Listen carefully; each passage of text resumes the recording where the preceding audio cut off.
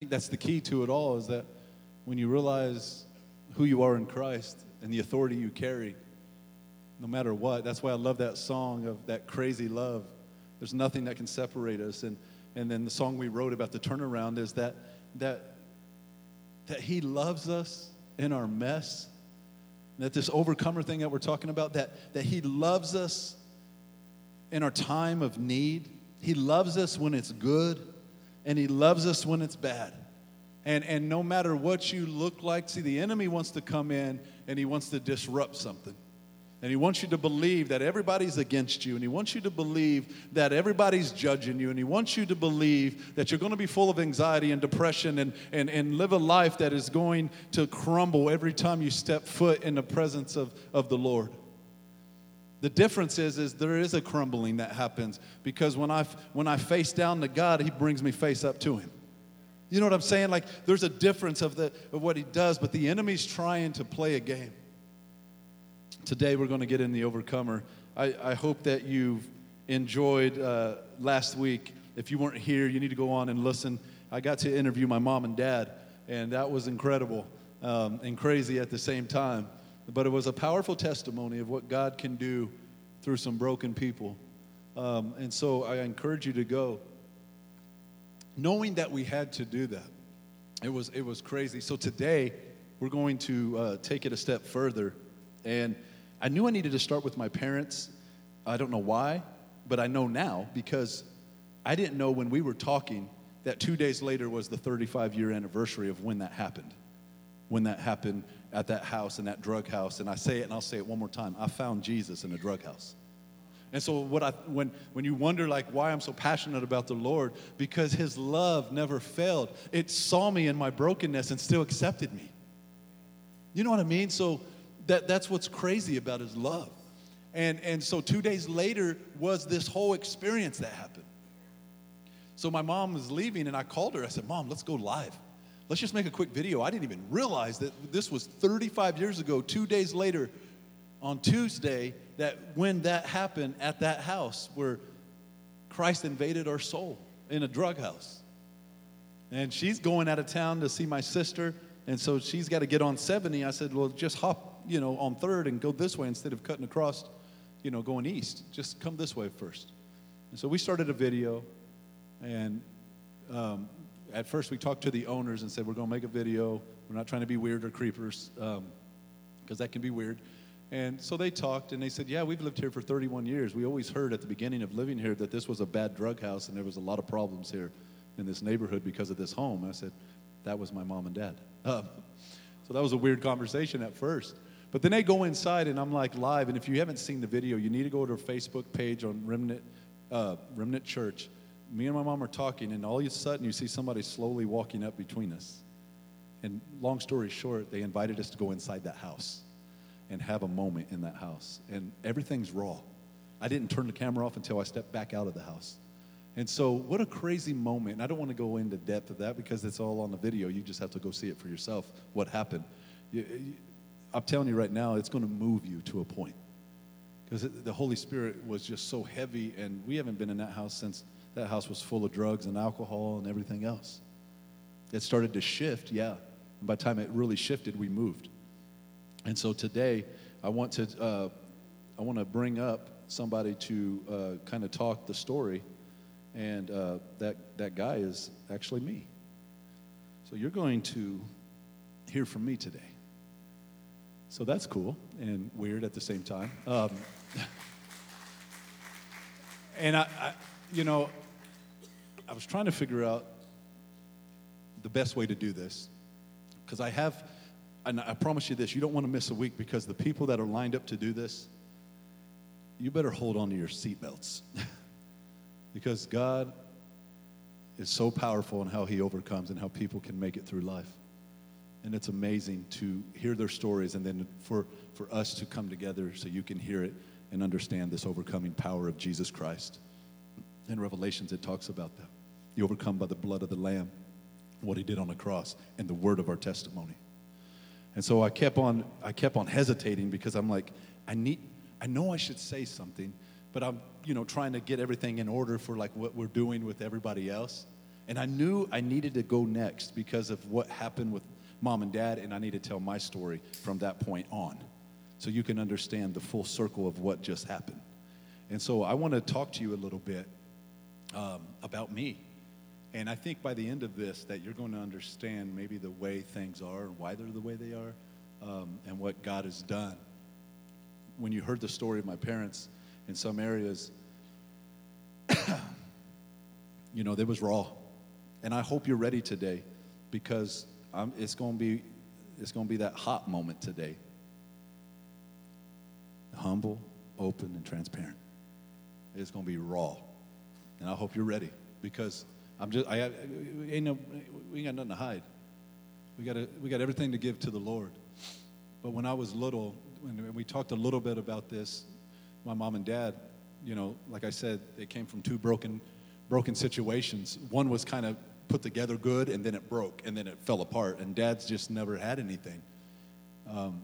It's because that's all he knew was he was the bastard of the family. Because, you know, that you weren't my real son, and I don't care about you. And so when I came on the scene, as far as I can remember, like I said, there was times that we were shifted over to babysitters. And like he said, there was times I didn't even know these people. I got to know them, but I didn't know them because they were busy doing their life and going to the bars and doing the things they were doing. So we would go to the babysitters. And these babysitters were just people in the projects that they lived by, that they just talked to off and on, like, can you watch my kid? Yeah, okay. And thank God those were some moments that happened. But in those moments, you know, nothing I say is anything to bash my family. I'm just wanting to give you a perspective of how crazy it was so that you can understand how crazy his love is, so you can understand how good God is and that he can save a wretch like me. Any other wretches in the room? Like, you know what I'm saying? Like, he can save this guy, he can save somebody else. And he's so good. There were times growing up that I remember these moments of you know, mom and dad so caught up in what they were doing that, you know, stuff would be going on. Dad would be passed out. Mom would be trying to do stuff, but then the kitchen's on fire because there's too much grease in the oil, and Dad's passed out. Mom's trying to do something. Everything was chaotic. Too many parties, too much cocaine, too much marijuana, too much drugs. This is me as a kid, watching this unfold, not knowing what to think or what went on. You know, times that when my parents probably didn't even realize that happened when I'm just a little tiny guy and I'm just, Daddy, I need a drink. And Dad's like halfway passed out and hands me his beer and I drink the rest of it. And he probably don't even remember that, Dad, because you were probably passed out. Times that I licked my fingers so I can touch what and taste what was being snorted in people's noses because of what, if it's that good for them, why can't I try it? Real stuff, but my parents probably didn't know that either. But it's not that I was like trying to hide it. I just didn't know. I was just a little child trying to figure out what is all this and what's this all about. And why everybody keeps pumping kegs and what is a keg? And, you know, just like this is the life I live now. And as that all transformed, and before that transformed, though, is there was moments of just trying to live. Even before we went into the house, we was at the other place that my parents, there was times that they didn't even know I was gone. I remember going, I don't know if you remember this, Dad, and you probably don't, but there were times I went to church on the bus, and you didn't even know I was gone until I got home. I went to children's church, and that was down the street in West Terre Haute, and I would ride the bus, and they would pick us up. No, I don't know why there was no questions asked in that moment, but they were just glad that somebody went to church. But I'm telling you, I was like 4 or 5 years old, getting on the bus and going to church, or just running around the projects a lot. And having those moments, and that's when, you know, I got myself hurt and different things because of those kind of things that was going on, you know, and little things that I kept seeing, like going to the movies, and, you know how we sneak stuff into movies? Don't act like you all holy in here. Everybody goes to Dollar Tree. Don't lie. Well, my mom and dad didn't go to the Dollar Tree. They just went to the liquor store, and he would take a 12-pack of glass bottles. And I'll never forget going to see the first Batman, and his bottles fell and rolled all the way to the front. And I remember that. I don't know why I remember that. You remember that, Mike? Yeah, I know. But that's his life. He had to have a beer. He had to have a few beers, and we would take. But we went, but I would watch these things unfold and see it. the stuff I would used to see and watch and view because there was no filter in my life. All the scariest movies that, they think they got scary movies now. Think about the 80s and early 70s or late 70s of the scariest movies and watching these crazy things. And I became numb to it. That was my life, numb. And can I say something real quick about that? I don't want to go too deep in it, but I'm telling you, whatever you let into these gateways, into these doors, will soak into your life. Oh, I love a scary movie. I can't wait to see the new Halloween. I can't wait to see The Exorcist. Oh, it just gives me. No, it gives you something. There's a spirit behind it. I promise.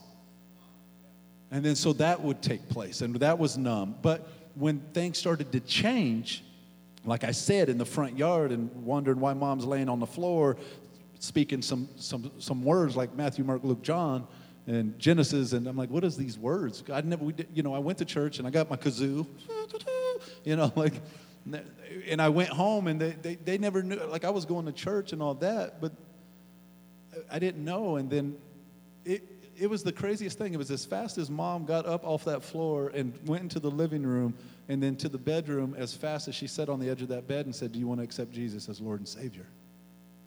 So she gave her heart to the Lord, and when they left, she went into the room and led me to the Lord in that same moment. In that moment.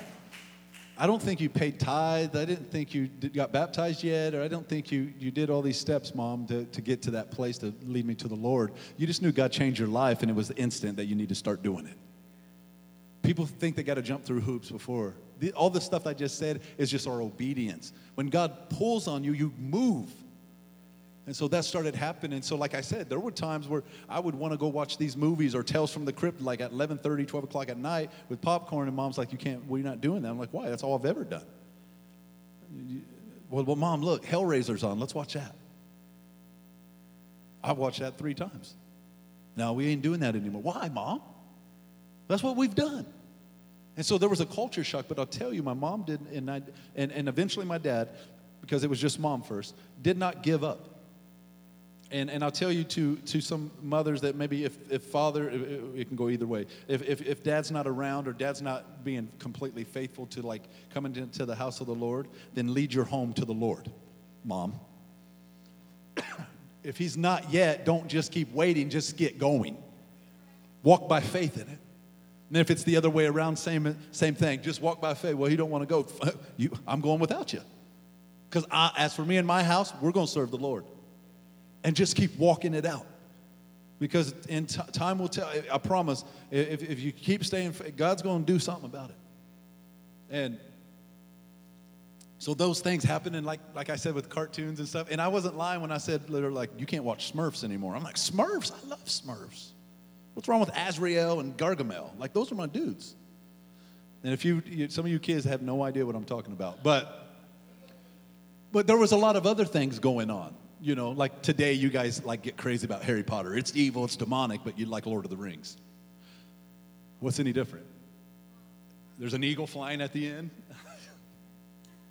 There's a good witch and a bad witch, but we like Wizard of Oz, right? Or any Disney princess movie. Anyway, that's too deep because some of you are going to get real offended real fast because we justify what we do. Anyway, so those things were happening, and I was torn because I was justifying what we were doing because I didn't know. And as that started happening, I started, they just stuck to their guns on it. That's, I guess you could say that. And we started seeing like those turnaround points. Like Mom said, she joined that Christian nightclub and started doing stuff, and then we moved to Ohio. But here's what was happening. I was the kid because of the lack of, when I was born, they didn't tell you this, that my parents couldn't afford anything. So I was born, and we went home, I guess. Obviously, I don't know this, but heard this, that they took a drawer out of the drawer, the chest drawers, and put blankets in it, and that was my bed for a while because they had no crib. They had no bassinet. So they took a drawer out, laid it on. See how y'all, when you're getting your babies and doing stuff, you got to have everything? Think you can need all of it? Honestly, all you need is to try to make it work. I'm not saying you don't need to get stuff. I get it. But what I'm saying is sometimes we put too much emphasis on stuff and forget about just being a good parent. And they had to make that work. But as we got going, I was that kid that had oversized shoes on. I remember going to school with a pair of my mom or dad's shoes, and I was little. Oversized clothes. I was the kid made fun of because I didn't look right. I didn't smell right. And they tried their best, but when you're hung over on different things and you've been up for 3 days, I just got to get him to school. And those things happen off and on. Not a lot, but they did happen. And so then when we started moving, I started going to school and making friends. But when we went to Ohio, it was different. We started to, as for me and my house, we're going to serve the Lord. It was a change that happened, big time. We moved into a new home with God as our guidance. And then we decided we need to find a good church. We need to find a church to get plugged into right out of the gate. You know how you guys all try to move and get into a good school district? Because that's important to you? Well, church was way more important than a school district. I need a church that's going to help my soul. And everything else is going to fall in place. A lot of times we get it backwards. But because of the move, at times, because I moved from school to school, and I went to Farrington Grove, and I went over to a different school and another Head Start school, that I started slowly missing out on what math, missing out on reading, missing out on different things. And then we moved to Arizona, and all this stuff was going on, and I'm just trying to, figure out how to catch up. Obviously, there were a lot of times that my grades weren't good at all. And my dad was a straight A student, class president, which is crazy from his background. He should have been a dropout and had never done anything, but he chose to be better than what his environment was. And I would struggle, and he would get so mad and upset, and Mom would too, because I would hide my report card and act like watch your mouth, and act like I didn't, I'll never forget when Carmen came to the Holman Center, and I act like my report card was going to come on Monday, but it came on Friday, but I wanted to see Carmen on Friday night. And so I just, until my cousin said, yeah, I got my report card, and I'm like, dang you. Man, I got my butt whooped. Remember that paddle you had, Dad? So we had this paddle. Now, some of you don't believe in spanking kids and whatever. It says it in the Bible. And I get paddles seem like a 2x4, but I think that one was a 2x6. So I wrote on it with the big eyes and the big teeth and mouth, and I put feed me butt. And he got real mad about that, and he said, well, come here, it's hungry,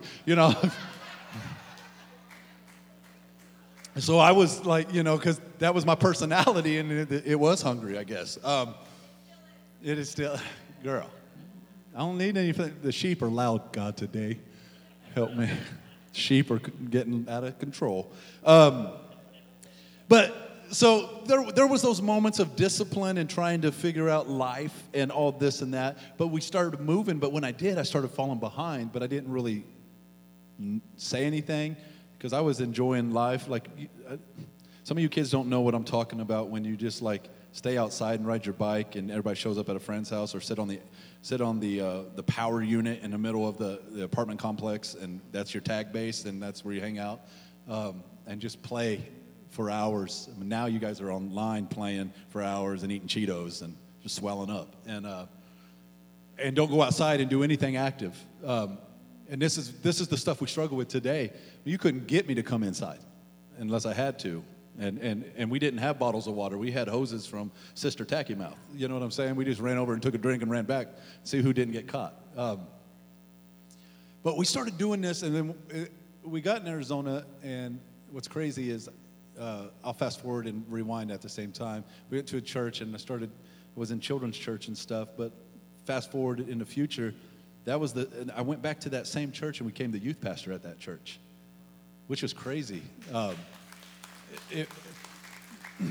But leading up to that wasn't. But we got back home, and we came back home in January. I'm just trying to tell you a little story so I can get you to understand who I am. We came back home in January, and from Arizona, and there was no grass or nothing. I remember moving over there on Monterey Street with a big green house. And 6th grade in Arizona was elementary school. So I came back in January, okay? January, the school's already started. Guess where I went? I went to junior high, Woodrow Wilson. In the middle, any Wilson fans? Anybody who went to Wilson? Oh, Coach Sam. But I went to Wilson. Wilson looks like the place on Back to the Future when they get the car going. You just hit, they need to reenact that there. But anyway, I went there and I was only with, elementary with one teacher. So it was a culture shock to me. Not even knowing how to deal with anything. I didn't know how to turn on a combination. My dad worked so much because he was trying to provide, but became a workaholic. So then we didn't see him. He was in China and Germany and so many countries. It was unreal. He'd always bring us back stuff, and it was cool to see, but he wasn't there because he was trying to provide, and it became a new drug than drugs. And so when I got there, it was a culture shock. I didn't know anybody, obviously, and I've never been to multiple classrooms. I didn't get to prepare myself for that moment. And so I lost a lot of time because the school systems are all different. And then the school just kept on pushing me to the side. And maybe try to take a learning disability class and try to do something. But it was more just trying to push me to the side. And I kept passing. I failed a lot of classes, but then I kept somehow in the end got enough credits to keep passing. And it was just a lot of that happening. Then I went to youth. And this is where things started changing because, again, there was a standard in the house now. Mom and dad are home. And God is the center of our life. And what you used to watch, you didn't. But I would find myself sneaking around watching because that's what I was craving at times because that's what I knew. And just curious. And then, because the music, they didn't care. It was just like if they're already letting me watch these weird movies, the music and everything else is going to. And let me say something about the music. If you think it's just about the beat, another gateway in your life is your ear holes. Because whatever you let into these bad boys is going to set into your heart and it's going to come out of your mouth eventually. And we act like it's just a good song and we turn a blind eye to the words of the song or to some of the stuff. And I'm telling you right now, it's the devil's playground. What do you think Lucifer did when he was in heaven? He was in charge of it all. And when he was casted down, where's he at? In charge of it all. And we act like this ain't a thing. And so that became a stronghold in my life. And so growing up and going to junior high and all that was exposed to a lot of different things. And it was crazy because I got thrown into all this stuff. And we started going to church. And we went to a church called VCC, Victory Christian Center, when we moved home. Before we left, we went to that Terre Haute Church of God. Pastor Ballard was the pastor over there. And then we left and came back, and all our family started going to VCC. And that's where we ended up going. Went to youth group, started hanging out. And I started finding myself in the youth group. I started finding myself just trying to figure out how to fit in because everybody was there and they had their way of life. And what's crazy, church, is that I still didn't know who I was. I played it because I was like, I don't even know. And then you start hanging out with your friends and you start doing dumb stuff. And one thing we did do is we went to church every Wednesday night for youth. And I never got to experience like Royal Rangers and stuff like that before because I was just thrown in the mix and I always was around older people. And then I hid through not reading well and not knowing certain things well because of the steps that were missed in between moving and the school systems that did it different. And so I just played it all off. But I started doing stuff in my life that wasn't necessarily the best things. Because I started finding like trying to go to church, but I realized as I was going to church that I didn't really know who God was. They scared the hell out of me, and so I chose Jesus because of fear of going to hell, and so then there was this weird relationship with God that it was always in a fearful way. I know we're supposed to fear the Lord, but like I've said here many times that like there's a different way. God never came to condemn us. He came to love us, and he came to save us. And we can love the hell out of people instead of scaring it out of them. And it's true. And so that set a course of that, and then yet in that, I still was playing games. I felt like that the church, can I just be real about it? I felt like the church, that me and the teenagers in the group, I felt like we were part of an organization. And I was never a part of an organism. If we're the body of Christ and we all play a part, why wasn't I? Why couldn't I? Oh, you're here, you're going to be the next generation to do something great. And we were always, you're seen but not heard. and you need to go off to the side, and somebody needs to do that. And then all of a sudden, we started having these moments of neglect because I think we went through like eight pastors, 5 or 6 youth pastors, like all together, yeah. And so there was no consistency when they would leave, and then there was no answers. They just left. And so we felt abandoned, and then we just started trying to survive on our own. And nothing was, it's just like, this is what you need to do. And then it was an organization instead of an organism. And so it became just, there's no body. You're going to do it next, but you can't do it now. I do thank God for the youth pastor that allowed me to come an hour early to learn how to play the drums, because I didn't know how, and I wanted to. And I would just hit the bass, boom, and hit the hi-hat, and hit the snare, boom. I didn't even know what those names were. And he let me beat the fool out of those drums. And I didn't know what the heck I was doing. And I thank God for allowing a youth pastor to see past my pain and study through his pain of hearing me. I was horrible. I never knew how to play any instrument at all.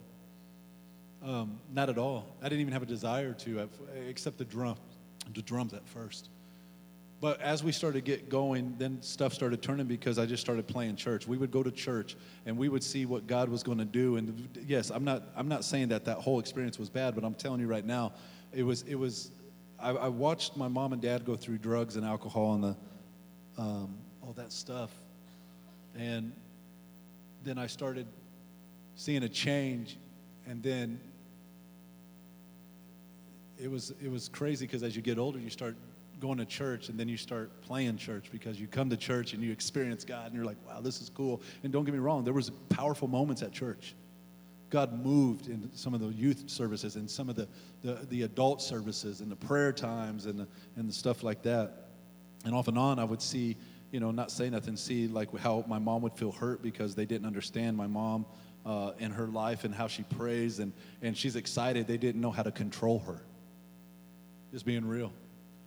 Felt like they had to control her because if she got out of control, how's that a move of God? Because I'm supposed to be the pastor to show the move of God. And you're a woman, so you shouldn't be doing it anyway. And this is where, side note, and I'm going to get hate for this real quick. There's a lot of places, and church hurts the most when it comes to women. They believe women shouldn't be in any leadership. A lot of churches do. And I don't know what Bible they're reading, but I'm telling you right now, why couldn't a woman go in a basement and teach kids Sunday school, but they can't stand behind a pulpit and teach the church also? There's something wrong with that. I get there's a lot to that, and I can explain that at a different time. But I saw that, and I saw the hurt of that. I remember one time she was going in the prayer room, and I was there, and I saw the look on her face because they locked her out. They locked the door so she couldn't go in. So I'm watching this unfold. Now I'm mad, and in that, I was still living a life, and I started living a double life because now we're having fun, but then we're going out on the weekends, and we're cruising the bass, and we're hanging out, and we start doing dumb stuff. And they would have youth services like, what do you need to get rid of? And we would turn in our CDs. The kids, those are round, and they're thin. And we would turn them in. We're like, yeah, we got to get rid of this stuff. And it was like bad stuff, like some crazy Tupac, God rest his soul, they found his killer. But they would, we would get rid of these things in a box, and then later that week we would go, when it was time for church, we would go early and try to sneak in and like break our wrist to pull them out and hide them, to take them, because we were so convicted, but then we were so numb because we're like, why would we go buy this again? Why don't we just steal it back? And it says that in the Bible it talks about going 7 times worse. Now, in the midst of all this craziness in my life and doing dumb stuff, going to church, experiencing Christ, and faithfully going, there was a new drug in my life. It was that I needed God, but I didn't sell out to him. I sold out to an ideal of him, but I didn't sell out to fully following him because I needed him. And it was just like sin. I didn't hate sin. I hated the effects of it. I hated the way it made me feel. Just like when you just, you say you hate alcohol, but you hate the way it makes you feel because you got a hangover in the morning. But if you truly hated alcohol, you wouldn't mess with it anymore. It's like that. And so sin became, I need to come to the altar. Don't get me wrong, church. Keep coming to the altar. Don't stop coming to the altar. Don't stop having a moment with God, wherever that, if it's here, if it's at home, wherever that altar becomes in your life. But it was just the same. It was the same stuff over and over because I hated the effects of it. I didn't truly hate it, so I wouldn't walk away from it fully. And my life became that. Now, I'm telling you this, and I know we got to get going soon. I'm telling you this because you got to think. Now, in these stupid moments in my life, I'm living in a household where my mom prays to God, and my dad prays to God. And you know who my mom is if you've been around her. Now, how in the heck are you going to live in that house and be doing that dumb stuff? So I kept hiding stuff. And there were times I would be like mad and she would see it and they would see it and, be like, son, you need to get it together. You're like a joker. You got this, because I was always clowning and almost was class clown in high school. And just had so much fun. I didn't care. But then it became a part of my life where I took it for granted and I just laughed about church. And I would go and I would have moments. And then I would try to go in my room. You know it's bad when you can't even get in your bedroom because there's enough anointing oil on your doorknob that you can't even turn the knob to get in your own room. And you see oil dripping down the wall, dripping down the two windows, dripping down the door. I'm like, oh my God, what is going on in this room? And mad because now it's all over my hand and I smell it for days and I forget it's on there and rub my eyes and it's burning for hours and you can't get in your room. And knowing I shouldn't live the way I live. And it got me to a place, church, where I just kept playing church. Where I just thought, it's no big deal. I'll live the life I want to live. And I would say I love God. I experienced, now hear me, I went to the Brownsville revival. God wrecked my life. Now, if you've never heard of that, type it in a Google, Mr. Google, Dr. Google, whatever you want to call him. And see this revival. It was messing people up. People would wait for 16 hours just to walk in the door, and half of them fell out in the parking lot and couldn't even make it in. I left the church and turned around and stood in line. That was how it was for me. I'm all in on this. This is crazy. I would walk out of that service, and my parents would look for me, and I think I was in a bush or something. And the evangelist Steve Hill prayed over me. I just happened to walk by, and he laid his hands on me, and I was like, phew. Wild moment. And then I turned around and got right back in line and put a pillow and slept on the concrete right when church got out. You're talking got out at like midnight, and I turned around and stood right there until the next night, waiting to get in so I can get in first and get in to the front. We can't get people. We'll have somebody probably show up in a little bit to come to church, in just a little bit. But we can't get people to even come on time to church, let alone hungry to come early. And so those were happening to me. But all the way home, 16 hours, we were like praying over each other and God moved and we were not, I think somebody carried me to the car and just laid in bed and shook. Like my body couldn't handle what God was doing. Had a moment with God. But then give it time, it faded out because the fire got out. A lot of it was my fault. Some of it was, I was part of an organization. Because there was no passion to get these kids plugged in. It was just more of like, this is what we do.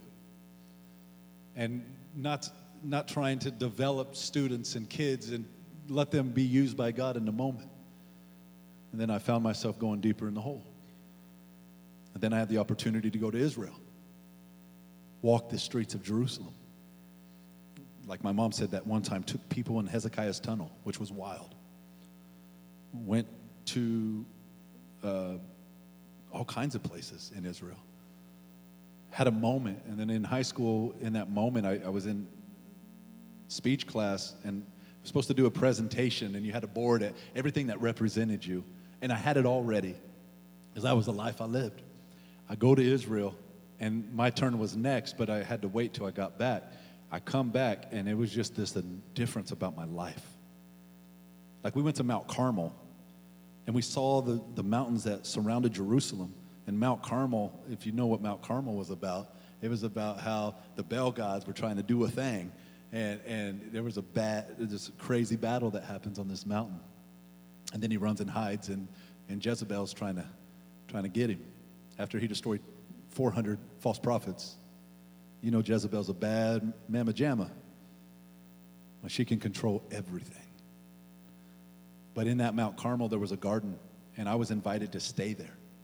They wanted me to live there and attend to the garden and help play the drums at the church in Mount Carmel. And I said, no, I don't know about that. I don't. And if I would have said yes, I think my parents would have found a way for me to do it. And I just was so torn between me and what I was doing that I had an opportunity to go live there, which was crazy. And when I came back, I'm in speech class, and they're like, okay, it's your turn, Branden. And I felt the conviction of God. Now, mind you, I got a board that has all this stuff.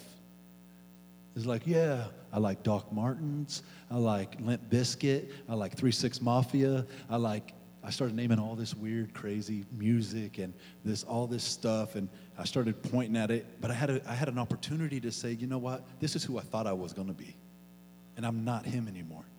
But I didn't, because I was still trapped. You know what I'm saying?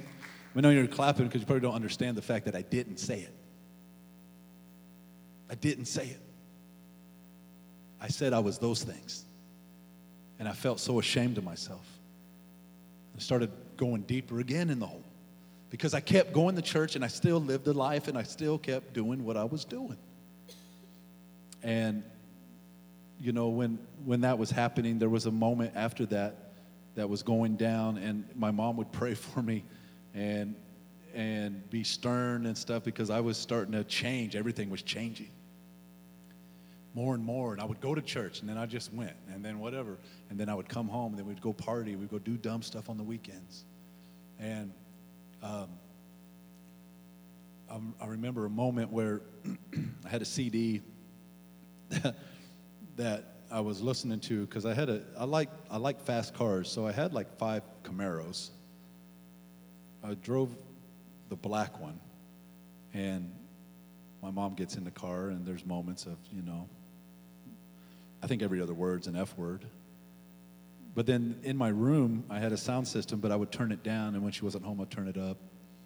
And then she just happened to come home early and hear some crazy music. And the title of the CD in the case, because the song, it said, Unleash the Dragon by Cisco. And the moment she saw that, she went buck wild. She's like, you ain't playing that Unleash the Dragon in this house. I'm going to unleash the Holy Spirit. You know, like. And I'm like, you ain't messing with me. That's my music. And it was ignorant stuff. This, if you don't know who that guy is, he got the silver hair, and he did Unleash the Dragon and Thong Song and this and that. Just stupid life, man. And I said, I'm gonna hide this thing. You ain't gonna. I shut the door and hurried up and locked it. It's like, you ain't gonna find it. Leave me alone. You're crazy. And I would be more mad because God would speak to my mom and tell me, and then I'd be mad and like, you're a mess. But she was right, and I was mad because she was right. So I get going, and I got this CD, and I'm like, well, she's gonna mess with this, so I'll hide it from her. She ain't gonna find my Unleash the Dragon. So I thought, you know what? I'm gonna hide it in my Bible. She'll never know. Why would she want my Bible? She got like 10. I slide it in my Bible, right in the middle. Didn't even pay attention. And shut it. I leave, and she thinks I have it. And I'm pull off, and my car has loud pipes, and I'm just flying down Frisco. And I get back home, and I'm just like all peppy, and I open up my door and wipe my hands off because there's oil on it again. She must be a mechanic. I don't know. I open my door, and there lay Cisco, Unleash the Dragon, in pieces all over my bed. You clap like it's good. I was mad. Because I went to Circuit City and bought that thing. And it was all over the place. And she wrote me a note. And laid it on my bed. And I shut the door. Now, she didn't come in there and I told you I'd find this. She just like doing dishes like nothing's going on, staying in her own lane, and lets me get to my room and shut my door and lets me experience this all by myself. Can you show that picture? Never say never, Brandon. God sees everything you do. I'll never find that CD. And how dare you put it in the holy word of God? Brandon, don't mess with and play with fire. You will get burnt.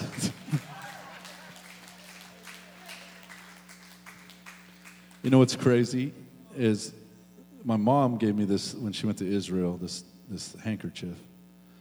And I don't know why, but for some weird reason, I have never got rid of this letter. As a reminder in my life. I know how far I go. Like, it is frustrating when your parents know. And it is the original deal right here. And there were times I just didn't want God. And it was laying there, and my Bible was laying open. This Bible, this is the Bible that I hid it in. I found it today and upstairs. I knew I needed to get it. And I opened it up, and this is where it was at because I forgot it was there. And when I opened it up, it said, Jeremiah 1:5, it says, before I formed you in your womb, I knew you. Branden, before you were born, I set you apart, Branden. I appointed you a prophet to the nations, Branden. And it says, your purpose, your destiny, hurry. And it's got an arrow pointing at the scripture. And then it has a letter that says, Branden, I'm sitting in your room. It's midnight, Saturday night. Truly, I miss you so much. Only the Lord knows my pain and my hurts. I love you so much. I guess that's why I hurt so bad. And I feel the way I feel. I feel like I'm lost my son. There's no words for all this as a mother. I've tried with all my heart and strength to guide you. I'm so sorry if I didn't help like I should have. If you ever need to talk or just to be together, I would love that. I miss you, Mom.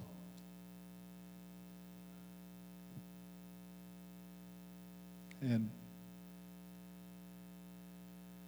those moments, I still ran, knowing that God, knowing where my mom came from, and she's watching me go down the path that she took, and there was no need for it. And I kept running, and there were times where, like I said, it's hard to do anything. And we would sneak out, jump out of the window, and it'd just be stupid because my car was so loud, we would push it down the street, 2 blocks, and start it by Sally's house, and take off and hope to God she didn't wake up and hear me. Because it was harder to go up the hill than it is to push it downhill. Go out and party and smoke pot and do dumb stuff, and then drive as fast as I can down Frisco to hurry up and put it in neutral and turn the car off so it would coast into the driveway. And then walk in the front door instead of jumping back in my window. With a friend, I'm like, oh my God, that was crazy. Thank God we made it, man. Dude, that was wild. Let's hurry up and get to bed. It was like 4 a.m. Let's get to bed so we can get going. And we were, I think, a little drunk and high. I opened my bedroom and turned my light on, and my mom pops out of my bed and says, I'm your worst nightmare. And I was like, oh my God. Because God woke her up and told her to get in my room and go lay in my bed and pray for me. And I was doing dumb stuff over and over and over again. And there was moments of that all the time that God was trying to say something in my life. There's a lot of stuff in this Bible that I haven't even looked at for so long. There's a flower. That's crazy. I'll put this in there when I was in the Garden of Israel, when I took this Bible with me. She highlighted and wrote something in this too. It says, my son, Proverbs 3, my son, do not forget my teaching, but keep my commandments in your heart, for they will prolong your life for many years and bring prosperity to you. Let love and faithfulness never leave you. Bind them around your neck and write them on the tablet of your heart. Then you will win favor and have a good name in the sight of God. Trust in the Lord with all your heart. Lean not on your own understanding. In all of your ways acknowledge him, and he will make your path straight. Do not be wise in your own ways. Fear the Lord and shun evil. She highlighted that. And this will bring you health to your body and your bones. Branden, 327, 2000. Branden, heads up, shoulders back. You must get into the place to be sold out for God. Hurry, Branden. I love you, Mom. I wasn't even living like that. I'd had moments in these encounters and be so mad, but yet keep them and know she was right and keep all this stuff in this Bible. But then I started finding myself going down a deeper hole again. Now hear me, I've encountered God fully. It became a new drug to me. I would want God, and then I would go home and still do it. I would leave church and go act a fool over the weekend and come back and want God, because I could not just fully make a decision to fully devote my life to Christ. I played it, and then I wondered why I was still in the same mess I've been in for years. I don't know for you if it's like that, if teenagers, if you're still messing back and forth, or adults, or marriages, or whatever. But if you want it to change, you got to make change happen. You truly got to make it happen. Then there was a moment towards the end, graduating high school and doing all this stuff, and a lady named Mary Behrens came over and stayed the night, and she was a good friend of ours from Arizona, and she visited, and God gave her a word over me. It wasn't my senior year, it was like the year before. And she said, God told me to tell you something. I said, okay. And they pulled me into my mom's room, and I'm like, okay. They got the music going, and they in there, and they just been, you can tell they've been praying. Eyes are watering, and I'm like, oh, God. So they're going to try to lay hands on me, and I'm going to go ahead and get my stance ready so I don't fall. And she said, God told me to tell you something, Branden. She says, very soon you'll find your wife. She'll have brown eyes, brown hair. She'll be a songbird. She'll have things wrote down. She'll be a beautiful woman. She'll be everything you need, and you will find her, and you will need her, because for this next season you're going in, and where God takes you, you're going to need her. She's going to need you. And she went into detail. Now, what do you think any teenager is going to go do? Boy, I went on the prowl. I was looking for every good-looking girl with brown eyes. One girl could sing, but she was ugly, so that didn't work. This girl was pretty, couldn't sing, but wrote stuff down. You out. And I started searching and started hanging out and dating, and then, I was in my mind, kept checking it off, like, okay, is that her? Some were close. And then I got frustrated. Because when God says something and God uses somebody to speak something, the problem we have, church, is that we jump the gun and start trying to figure it out for ourselves. And we get ourselves in trouble because then it don't add up right. Then I just gave up because I was mad. And then I started dating somebody, and she definitely wasn't the one, because my mama would already be like, she ain't the one, she ain't the one, she ain't the one. But, I think the problem is trying to force something to happen. Can I be raw and help some of you on here? Quit trying to force relationships on your kids.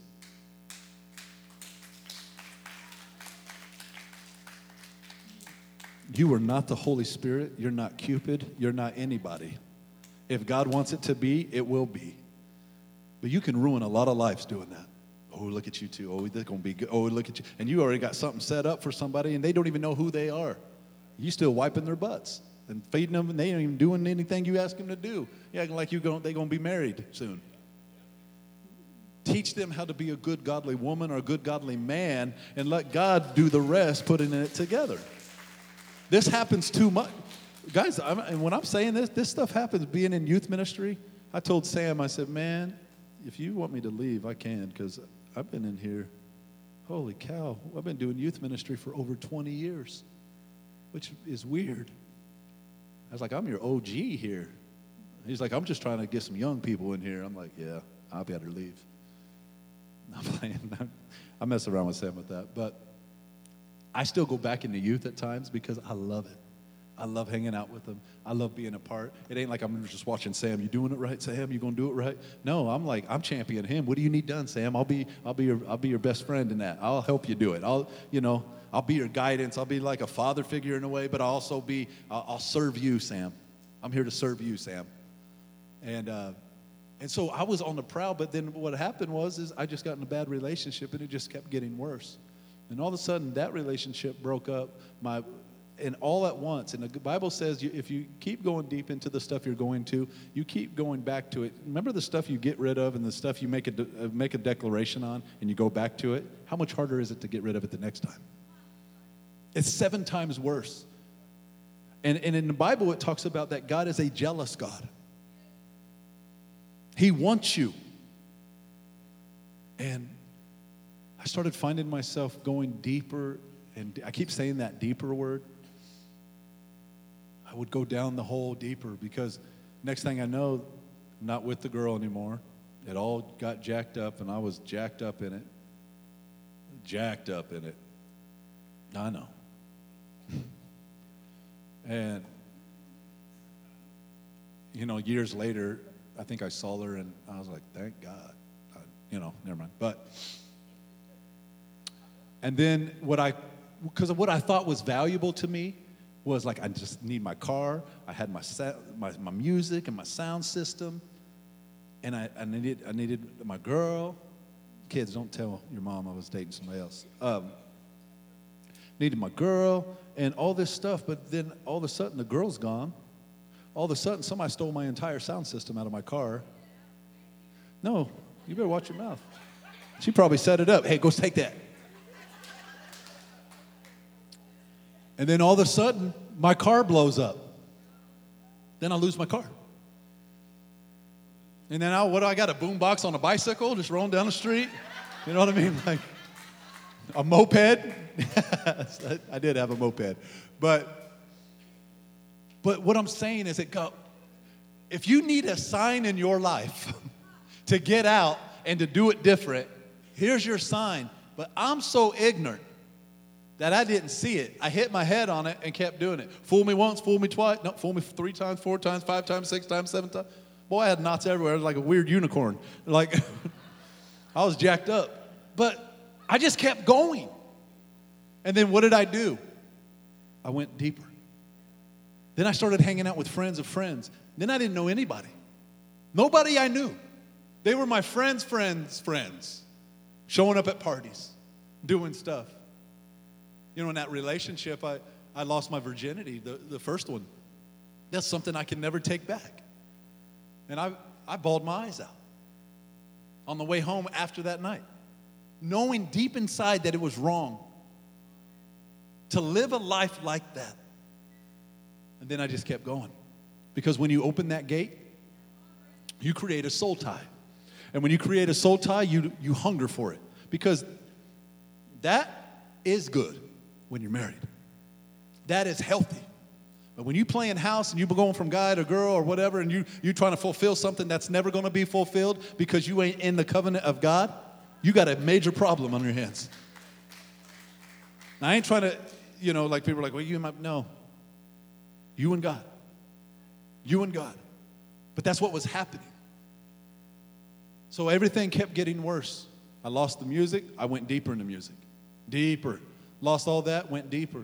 Started doing stuff and no hesitation, just grabbing stuff. Oh, try this. Oh, okay. Didn't know it was laced with something else. Didn't know that. About to pass. I don't know how I even made it home. Wouldn't come home all night. Cuss my mom out. She would ask, son, come here. Do you want Jesus? Do you want to accept Christ? I don't want nothing to do with Jesus. Leave me alone. And there were moments, I hate you. You're a B.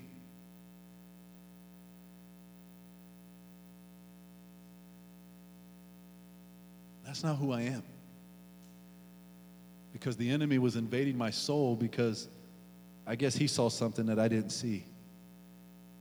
This moment.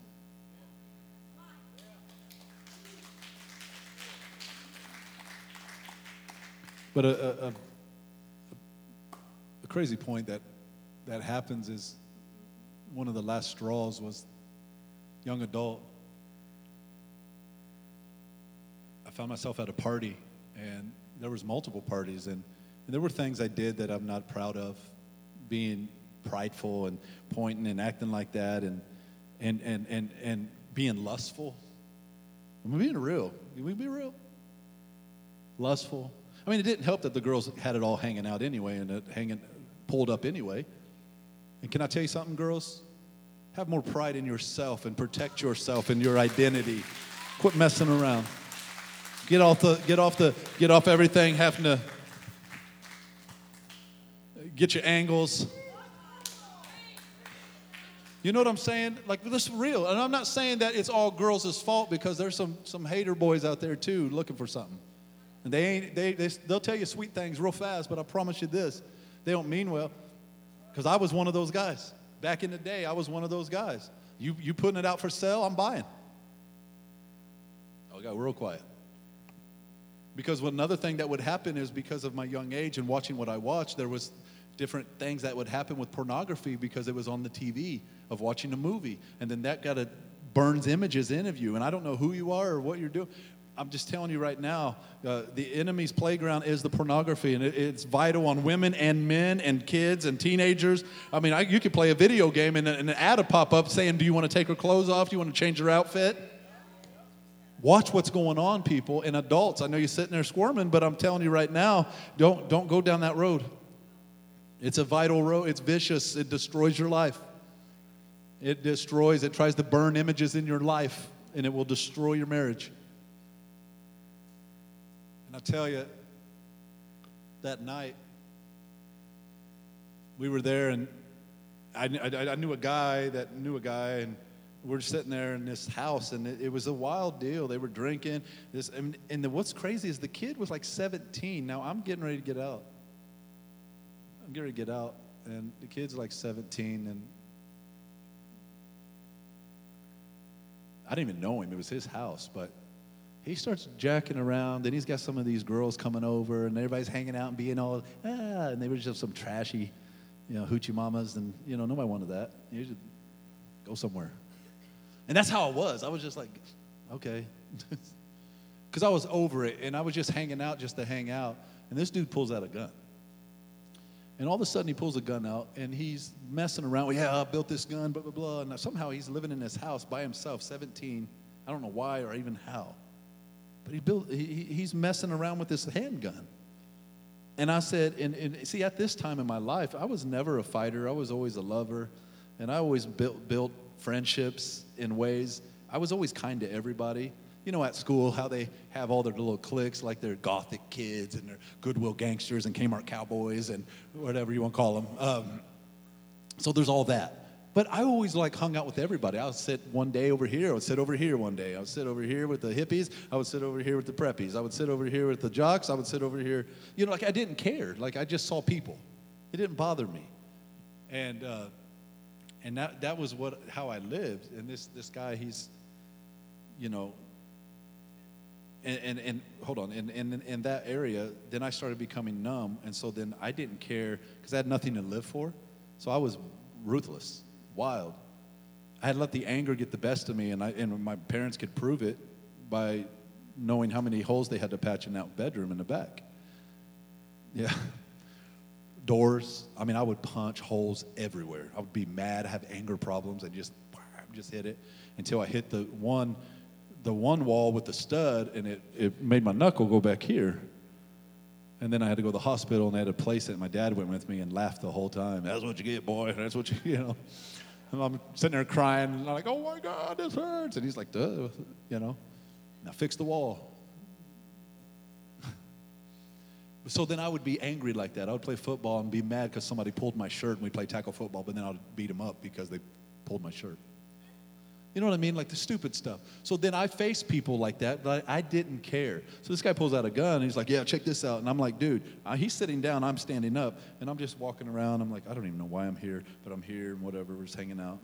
Because before it was always about like, red Solo cup, I'll fill you up. So at times I would just take a cup and wouldn't even drink because I didn't want to drink because I saw my dad and mom drink and it messed them up. And I didn't want to be messed up. But yet I still was involved in it. So I'd walk around the party with a red Solo cup with water in it and just act like I was drinking. Hey, what's up? Yeah, whoa, it's cool. Until it started happening. And it wasn't deep because I wasn't addicted to anything, but I tried anything. I'll try it once, whatever. And so that stuff would happen. And so I would do that there, and then he starts doing that with the gun. And I told him, I said, dude, I don't even know you. Put your gun away. Nobody wants your gun out. Put that crap away. I said, if you keep this gun out, we're going to have some problems. Now, that's ignorant. You can't take a knife to a gunfight, right? And he's like, dude, it's fine. And he had his little trash girls next to him. And he was showing them, and then he pointed it at me. And he's like, look, I built an extra safety. He pointed at my chest and went, click. He's like, I told you, see, this is crazy. And he set it down. I said, I don't want to, just set it down and let's not mess with it again. Because I heard those stories when I was younger. That's why I'm around guns twofold now a lot. And I mean, if you heard that I went hunting last year, it was because my wife had some health issues and needed to eat deer, and I went. But I don't mess with guns and stuff, and I got a lot of friends and stuff that do.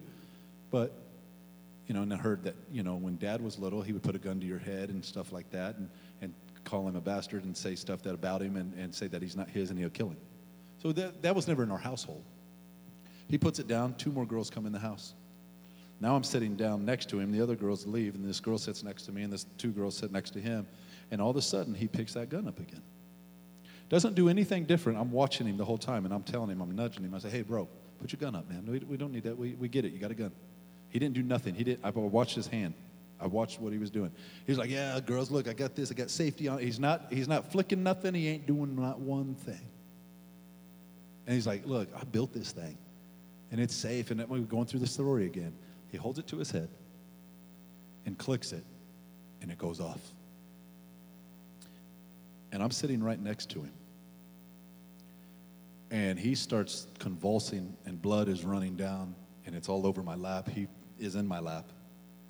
And it's everywhere. Everything's everywhere. And nothing changed. Hear me. Nothing changed. And in that moment, I went to jail. And my tires were slashed because the police came and this dude's gone. He's fainted. And I think he might have survived it, but he's very handicapped now. But at that moment, I didn't know. And I mean, there's stuff everywhere. And had to go to jail, talk it over, see who did it and why they did it. And my tires were slashed because I said he did it, and these people it was a mess. And that was the moment I went home. I was just like beside myself and had blood all over me. And I walked into my parents' room and said, I can't do this anymore. I can't live like this anymore. And in that moment, my mom embraced me, my dad embraced me, and I was a mess. I was a mess, and I hated that it had to get to that. Why does it have to get to your lowest point to accept Christ? Why can't you just do it? When you have so many opportunities, like the guy said, and he's dying, and he said, God, why didn't you save me? He said, I sent you a life vest, you didn't want to put it on. I sent you the raft, you didn't even want it. I sent you the boat, you didn't even get in it. What are you talking about, why I didn't save you? You chose not to be saved. And it led me to a place of because I got so worse that I had death in my hands and watched somebody shoot themselves in the head and messed me up.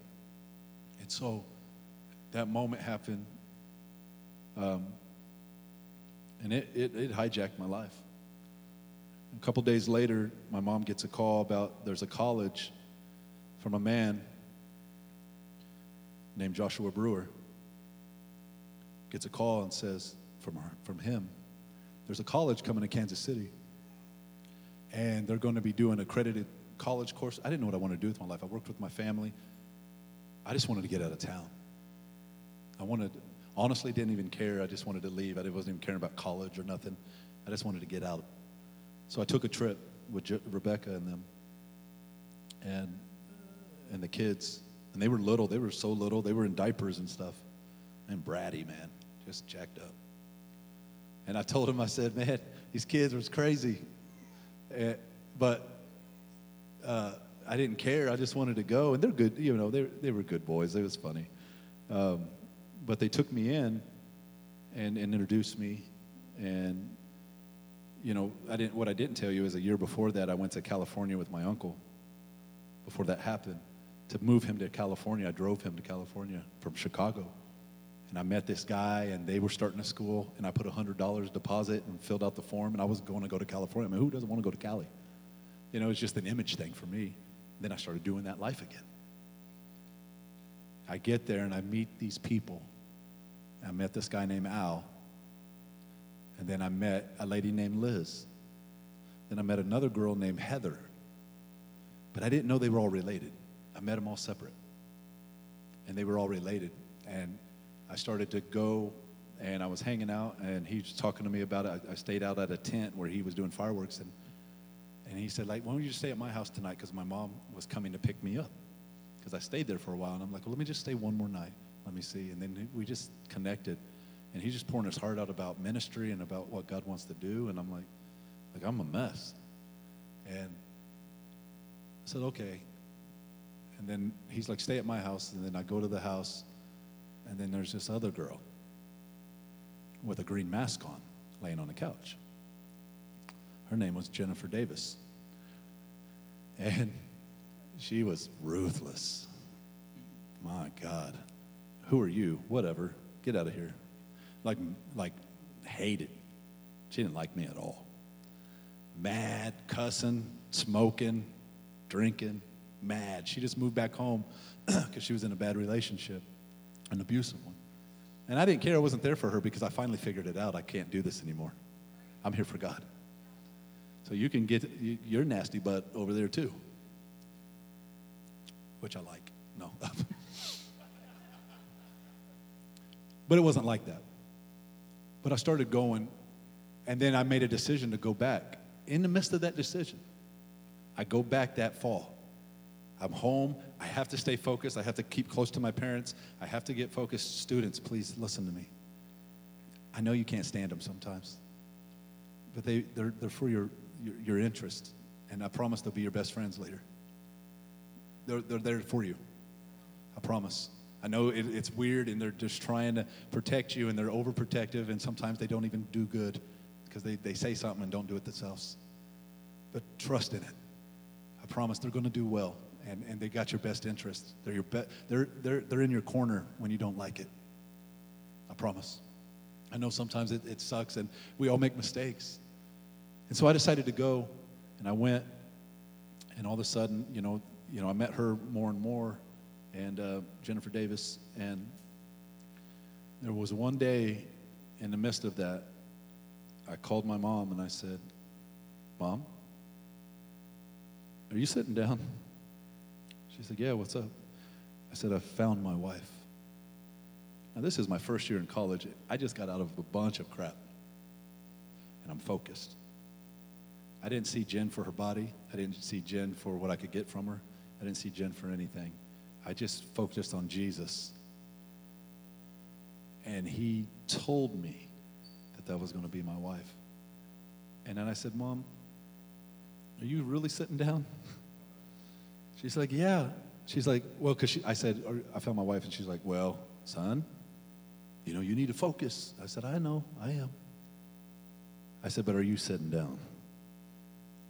I said, she don't know it, and she don't know Jesus. And she's like, you got to be kidding me. And she took a deep breath, and then she just prayed. Now, let me tell you something real fast. Not everybody's story is going to be the same. Don't missionary date. Act like you're going to save somebody to get with them. Don't do it. But in that moment, we both knew when she broke out of that relationship that I wasn't looking for anything. I just knew. But I didn't say it, but then all of a sudden I told her I loved her.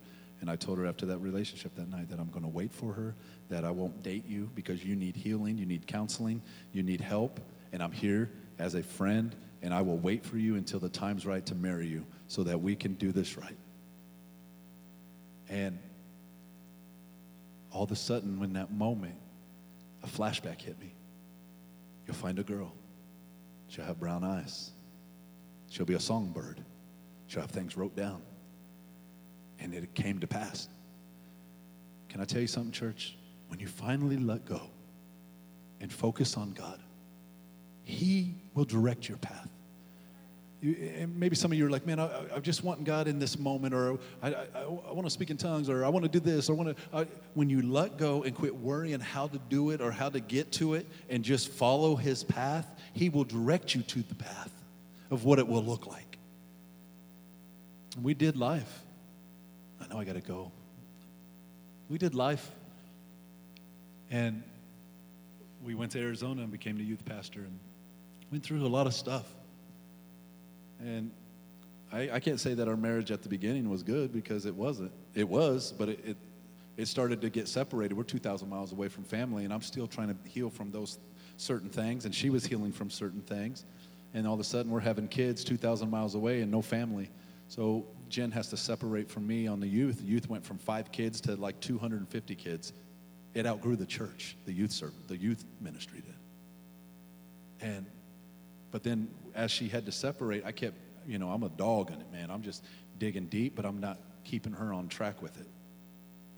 I'm trying to balance it out, but how do you balance it out? Because when you balance something, you put weight on it, right? You got to be careful because if you put too much weight in it, you just need to prioritize something.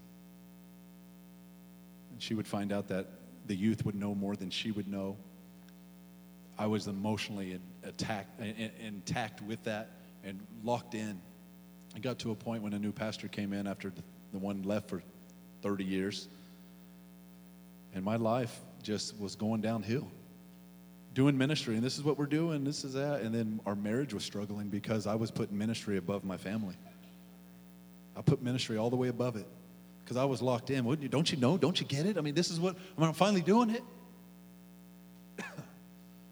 And just emotional distraught. Not there for her. I'm emotionally not with her. You're supposed to be with me, and we're not. And it got to a place when I got let go, looking for help at church, and they said, we can't counsel you. You're fired. We're going to go somewhere else. We're going to grab some other people. And then I got all my stuff put outside in the yard. My marriage is falling apart. And I blamed her. Why? Because my position was my God. I made the ministry above everything. And when ministry became above everything, I lost my family. And I mean, we were digging, man. It was fun. But it was out of order. And just lost everything. Lost it all. Like literally, they took my stuff outside and put it on the side and told me I had to find a vehicle to put it in. And I'm like, what the heck? And they hired new staff, and a new pastor comes in and brings his own crew. But we're struggling in our marriage, and we can't get any help, any counseling. So long story short, we get into it a lot, and we separate. And we almost get a divorce over it. We don't like each other, and the girls are real little. When I first saw Jada, when we got back together, she didn't want nothing to do with me because she was so little. But I was crying out. In one hand, I'm saying, come get me. Come, let's just go home. She went to Kansas City. I went to Indiana. Just come home. Come get me. And then I was like, I hate you. No, just come home. No, I hate you. And she finally came home and picked me up. And I moved in with her family after hurting her so bad and blaming her and emotionally distraught. We started doing counseling. And at first I didn't want to go, but it was good. And I say something about counseling. Counseling's good for you. It's not even bad. If you got situations, you definitely, yeah. Even if you don't, it's good to just have it. And we started getting healing happening. We were being coached and start going through it. And we start being on staff as outreach pastors. But at the same hand, we were in a daycare working, knowing this isn't what we are meant to do. And Mom would come visit us and watch us, and she knows this ain't it. Oh my gosh. Until one night at midnight, God woke me up and said, I need you to move home. You're going to start a church. I don't want to start a church. I've been hurt by church. So in the midst of that pain and the shooting and all that, I tried to go to a few churches and they kicked me out because I was too old or I didn't fit and I had a hat on, they wouldn't let me come in. And I was at a place in that and like it's somebody else pushing me away, I'm out. I'm done. And so we come home. Now this is after doing counseling and been counseling, and we just started trying to do life together at home and trying to figure it out. There was still some tension, but then we started to build.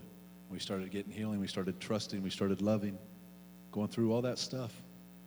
And all of a sudden, we started to decide to do church, and we did it in the house. And here we are 12 years later.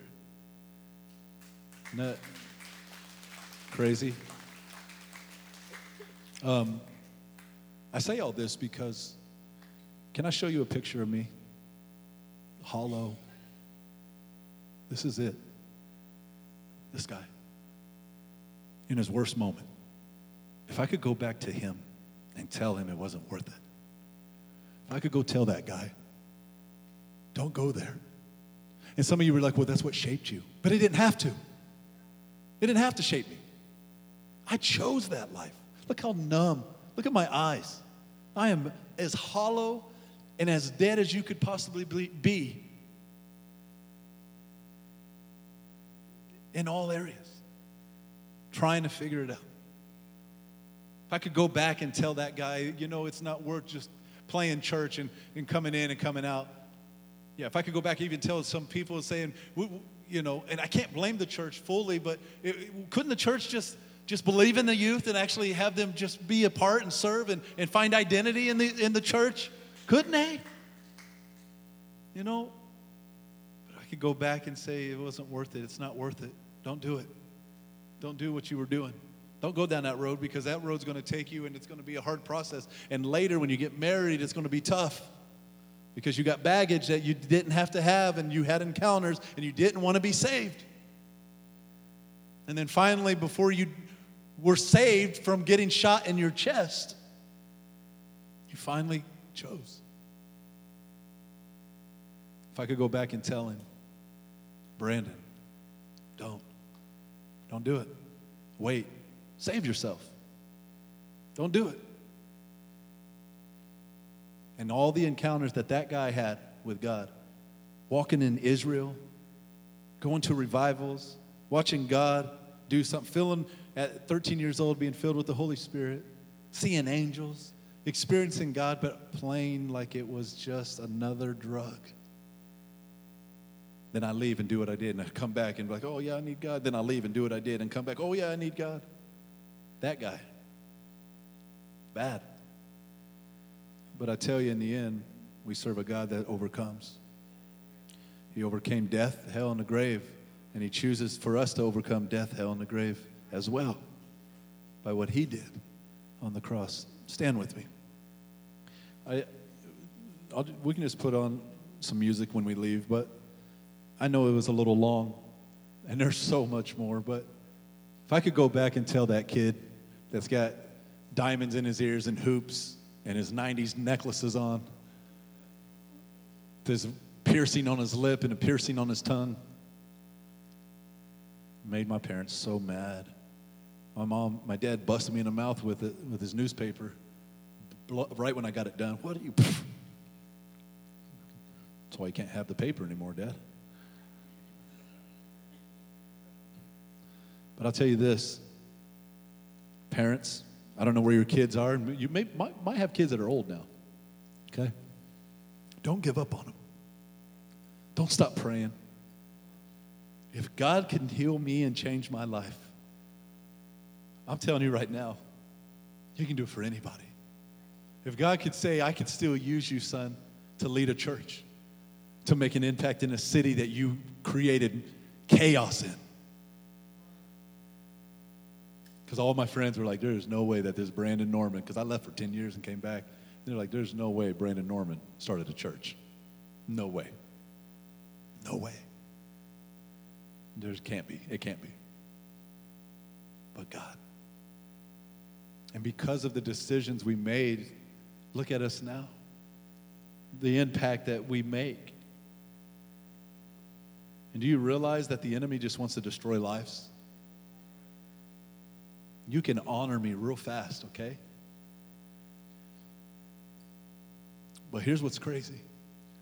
Say something happens to me and I just go off the rails. And how many of you would leave me? In a heartbeat? Oh man, I can't believe it. I'm not saying that's happening. I'm just saying this is how life works. And that's why it was frustrating growing up and seeing pastors leave just because they were stepping up to get to the next level of assistant pastor to senior pastor. Our pastors were leaving because they fell into some problems. But nobody wanted them to stay to get healed and restored and get going again. They just kicked them to the curb and say, you're not allowed back. Sign this paper that says, and we'll give you some money. Am I telling the truth, church, on that stuff? I refuse as a church to do stuff like that. Whatever it takes to help somebody. And so I hope today that my story in some ways, with this Bible being so faithful to me, even though I messed around with it, even though I took a real sheet of paper out of it a long time ago and rolled a joint with it. I did bad stuff, guys. I'm telling you right now. I did not care. Hey, that's real thin. I don't have any papers. I can use that and we can roll a joint with it. I'm just being real. But look what God can do. And you're probably like, this guy's wild and crazy. I'm crazy for God because I know what He saved me from. For real. But I hope it helps you and maybe gives you an idea of church, like where I'm coming from and what God has directed us to do in church. From where we've been and what I've been hurt in and trying to value people and see the best in people and see people being used now. We talk about it all the time because I've seen it not happen all the time. And I didn't want to do this, church. I'm being real. I didn't want to deal with people. People suck. There's nothing worse than sheep. Is that real? That's the real thing. But God told me, He said, I'm not telling you to do what you used to do. I'm telling you I want to do something different. And I'm on that journey every day doing something different, trying to make an impact or whatever it takes. And so when we start doing random things and changing things up, just go along with it. I don't know, I don't understand it sometimes, but I know God's directing it, and it don't look right sometimes. But we're going somewhere. God's doing something. And so like to see my parents not give up on me and keep going, and my wife not give up on me, and I didn't give up on her, and you know what I'm saying? And it just goes all the way around.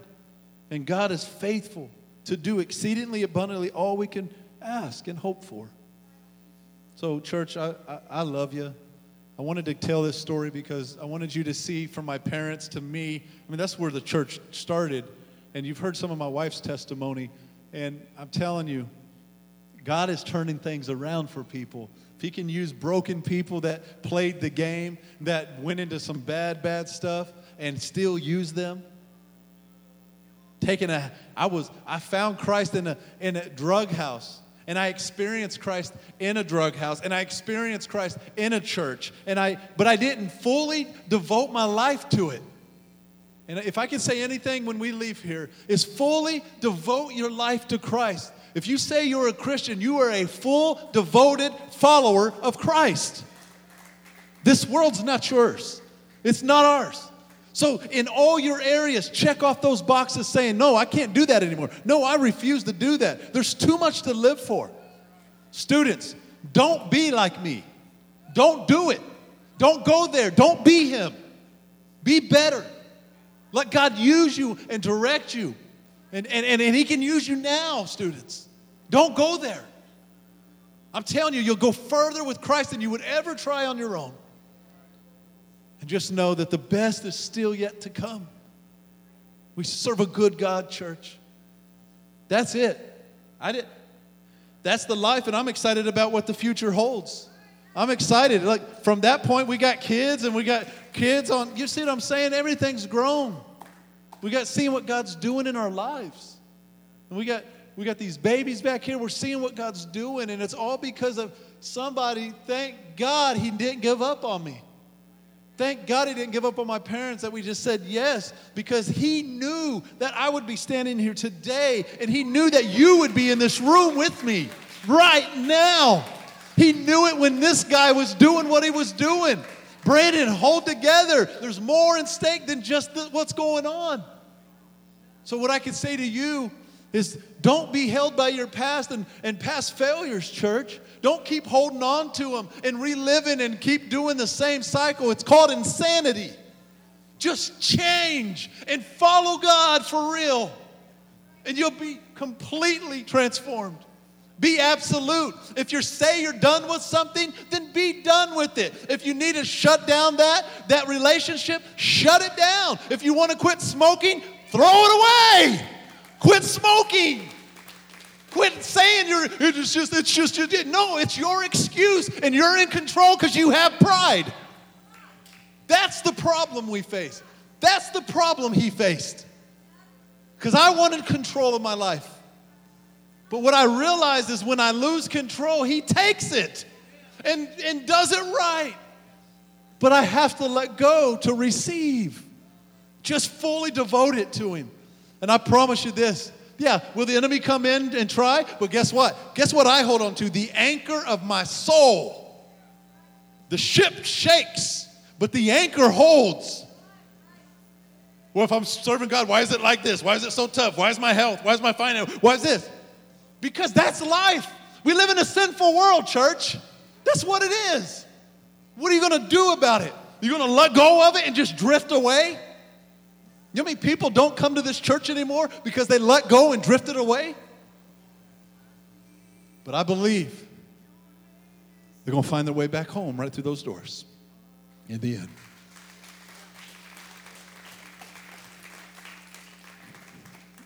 God, we thank you. I know this was long, but I had to tell it.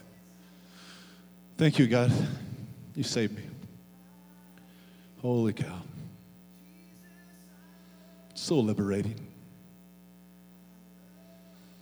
God, you said it best. We overcome by the blood of the Lamb and the word of our testimony. I pray you touch the people, God. I was a vessel. I was an ignorant person. I was broken.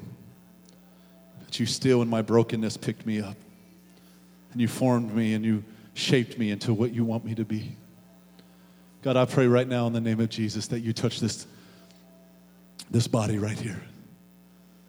And whatever they're dealing with or whatever's going on, God, even if it's an example of me, God, I pray that you consume their soul, convict their souls. Whatever you got to do. Have your way, God.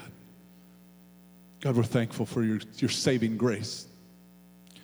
And thank you, God, for saving me for such a time as this, God, as we keep moving forward.